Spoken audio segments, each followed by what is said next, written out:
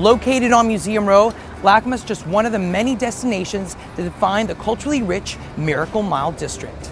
Bordered by Fairfax on the north, Hancock Park on the east, and West LA on the south, Miracle Mile is defined by the major thoroughfares including Wilshire and Olympic Boulevard, La Brea and Fairfax Avenue, and West 3rd Street. Economically diverse and centrally located, this stretch of the Wilshire corridor known as Miracle Mile is home to the Brea Tar Pits, which is a national landmark, LACMA, which is the largest art museum in the western United States, and Peterson Automotive, which boasts some of the rarest cars in the entire world.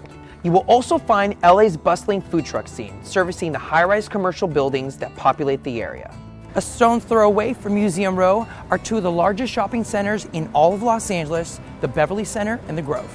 The Grove is an outdoor retail and entertainment complex with cobblestone streets, a central park, and an animated fountain inspired by the Bellagio in Las Vegas. The adjoining farmers market is a popular landmark and tourist attraction which features outdoor food stalls and market produce. A nexus for foodies and shopaholics, the Grove attracts hundreds of thousands of visitors every year. The world-famous Miracle Mile is perhaps most distinctive for its display of Art Deco architecture.